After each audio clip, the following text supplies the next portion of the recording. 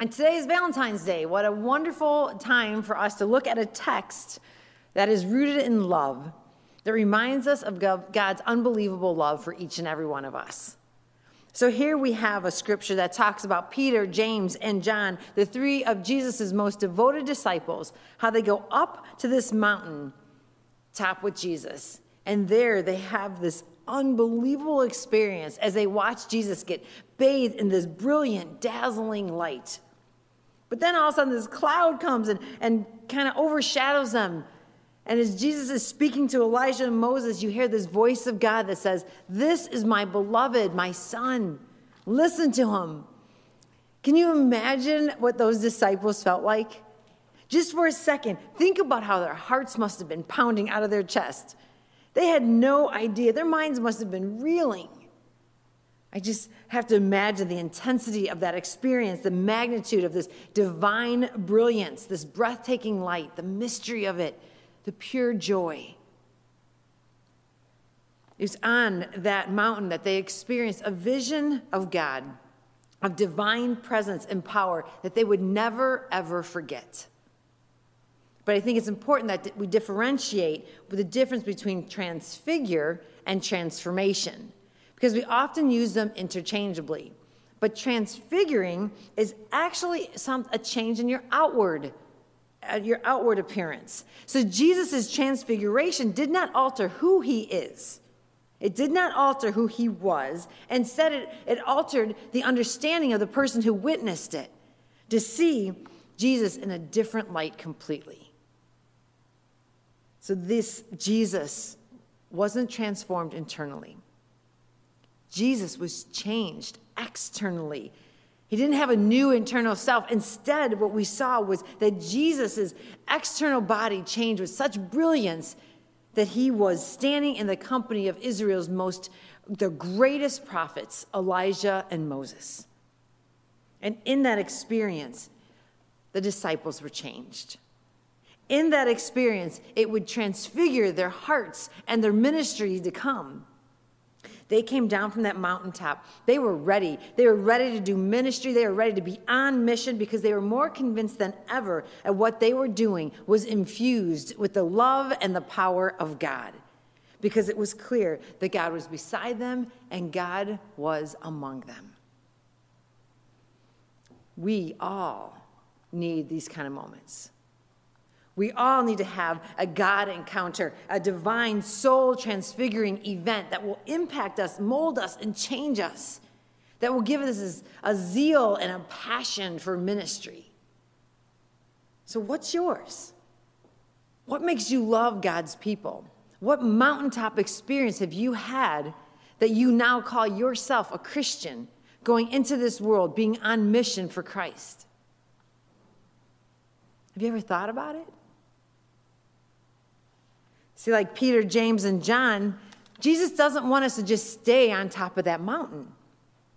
Jesus wants us to go into his people, to go and be out in the world ministering to people with real problems in real places.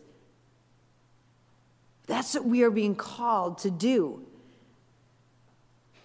So when we look at this past year, we have to come to realize that our church is transfiguring. What I mean is our church looks different than it did a mere 12 months ago. No longer can we have this attraction model. If we build it, they will come. No longer do we have people elbowing each other, laying coats down to save their seat in the pews. We are not bursting at the seams with people in the building. And will that ever happen again? If we're being transfigured, maybe not. Because God is up to something. And internally, we are still all about the gospel. We are still doing what we've always been called to do, is sharing that love of God. But externally, we're starting to look a little different. Church looks different. Yet so many of us are filled with fear about change. We can't even see the possibilities that might be lying right in front of us. Because what fear does, it makes us fiction writers. It has us create these narratives of the worst case scenario. But so often we're so stuck in our heads with the fear of what if that we miss out on what is. And all these things we've worried about never even come to fruition. Fear robs us. So even though things might look different or might look unfamiliar, God is still at work. God's work is still being done. I'll say that our church has been church in a whole new way in the last 12 months. I can tell you that it looks so much more different than any church I've ever been a part of because, truth be told, church is now virtual. Right? We still have people who kick and scream because they don't want to have a screen in the church building, but yet now church is a screen. The norm has become just watching us on a laptop or on a TV in your pajamas. Or maybe while you're grocery shopping, you have church propped up on the cart. Or maybe it's while you're drinking a beer on a Saturday night. Because church can be anywhere now. It looks different. But Jesus is still present.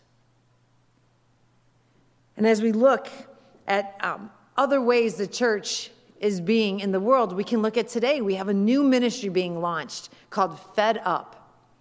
It's a social justice food truck ministry led by Pastor Anna. For the previous, actually beginning right now at 11:30 to 12:30, she's at Emmanuel Church in Ypsilanti. From 1 to 2, she's at Samaritas Sequoia Place here in Ann Arbor. And the point of this ministry is to feed the hungry. Yes, they feed food, but they also feed the Word of God. Christ is there. Christ will be shared in new and unexpected ways. This is church, and Jesus is present. For the past 2 weeks, we've opened our doors to the community who is suffering from housing insecurity. This unique situation is the homeless community caring for the homeless community. And it's led by a woman named Sherry Wander, who is hands down an angel sent to us. She loves fiercely in a way that I just only admire because she sees past the exterior and she sees the way Jesus sees people. And this community, it has a lot of challenges. Yes, it keeps people warm and it keeps people out of the frigid temperatures, but it comes with a risk. So if you come over here, you might go down in Piper Hall and you're going to see a lot of people. And because these folks are used to being with one another for the last 4 months, they might sit closer than normal, just like you might sit with your family closer than normal. And not everybody wants to pull that mask up because a lot of people have emphysema or COPD. And to pull that mask up means they will not be able to breathe like you and I might be able to breathe. So we do our best to reinforce it. But there are other challenges that don't meet the eye. People are really angry. There are some people who have anger issues because some of the circumstances of their life would make me really angry too. Some of the people that are down there have addiction challenges, and they don't always come in sober, and they smoke a lot. So the challenge we have with that is it makes this clean, pristine building called Zion Lutheran Church look a little sloppy, despite Chris's best efforts. It makes it smell a little because smoke travels. It's a lot louder than it typically is because these people aren't necessarily calm or quiet at all times. But what is happening is that this beautiful ministry is taking place. And I totally get it's not for every person to do because God gives us lots of gifts to share. But for the people that are doing this ministry, don't thwart its efforts by complaining about a broken banister or a railing when inside this warming center, lives are being changed. Pastor Anna and I spent a lot of time down in Piper Hall. We spent a lot of time recognizing that these people, if they weren't here, would either be out in this cold, in these awful temperatures, freezing to death, or they'd be alone in a situation where their addiction would probably get the best of them, and they would either drink themselves to death or OD. They need community. So we have a risk.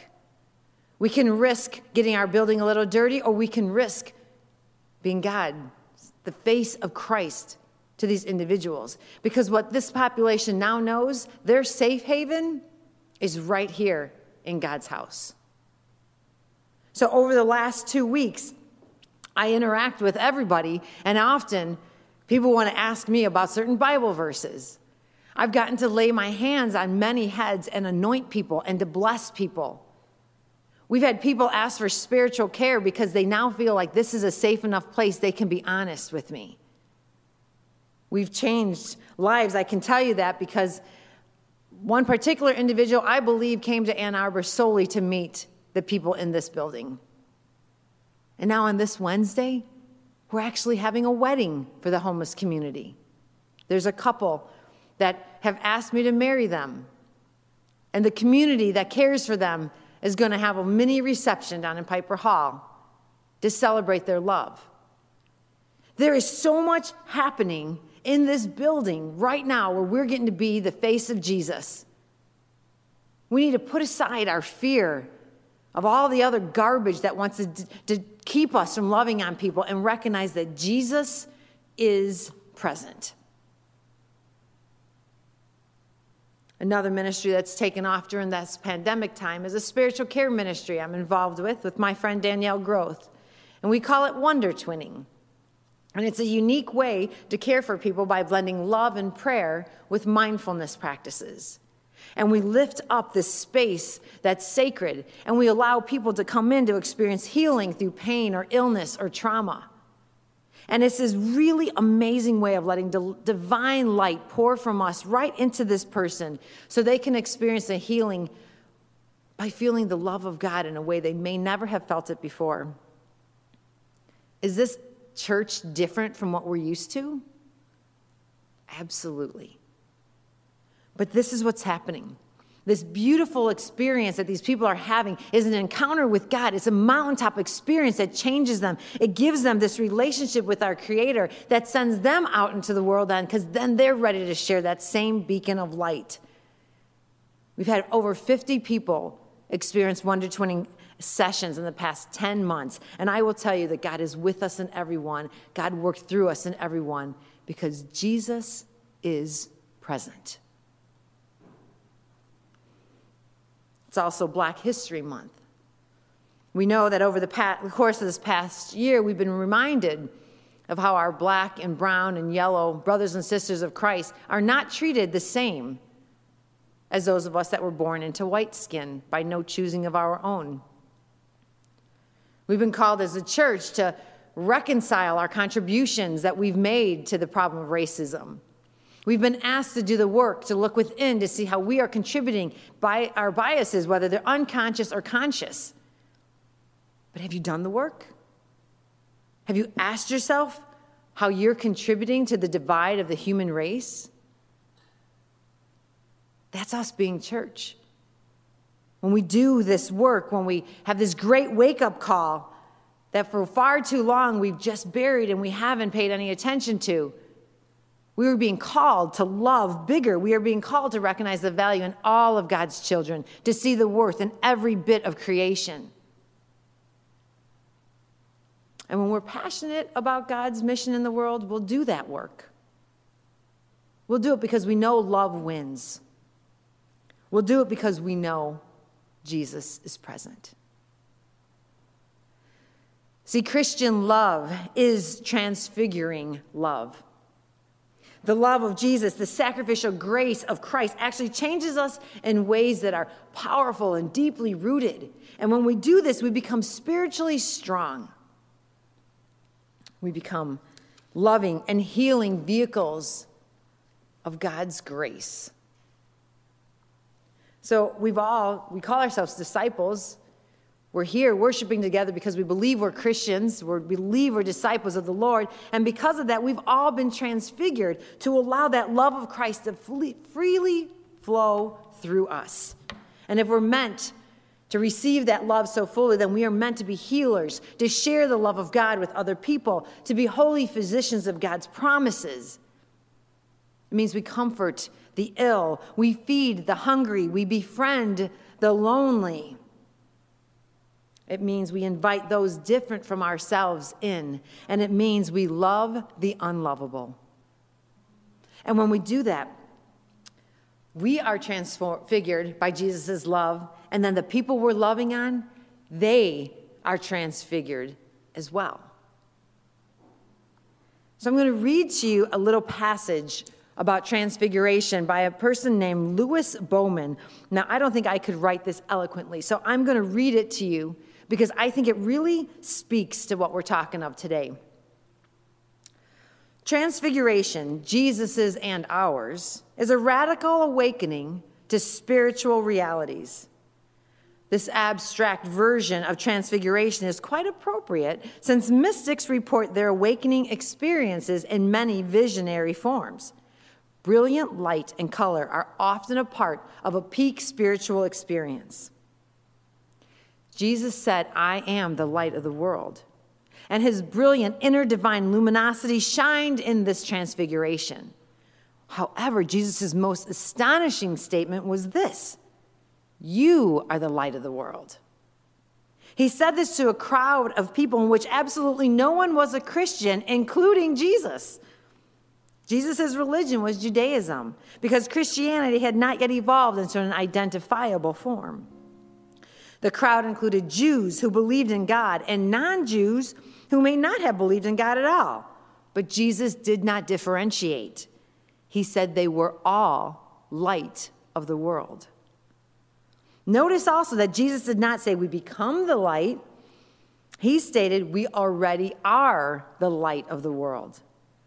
However, he further said that we should not hide that light underneath bushel baskets of ego and ignorance of our own divine nature. We may have moments and peak experiences of that light and inner divine love, joy, and peace. But more often, we slowly evolve in stages of higher and deeper spiritual awareness. The more we grow and evolve spiritually, the more that inner divine light within every person begins to shine out into the world in healing love.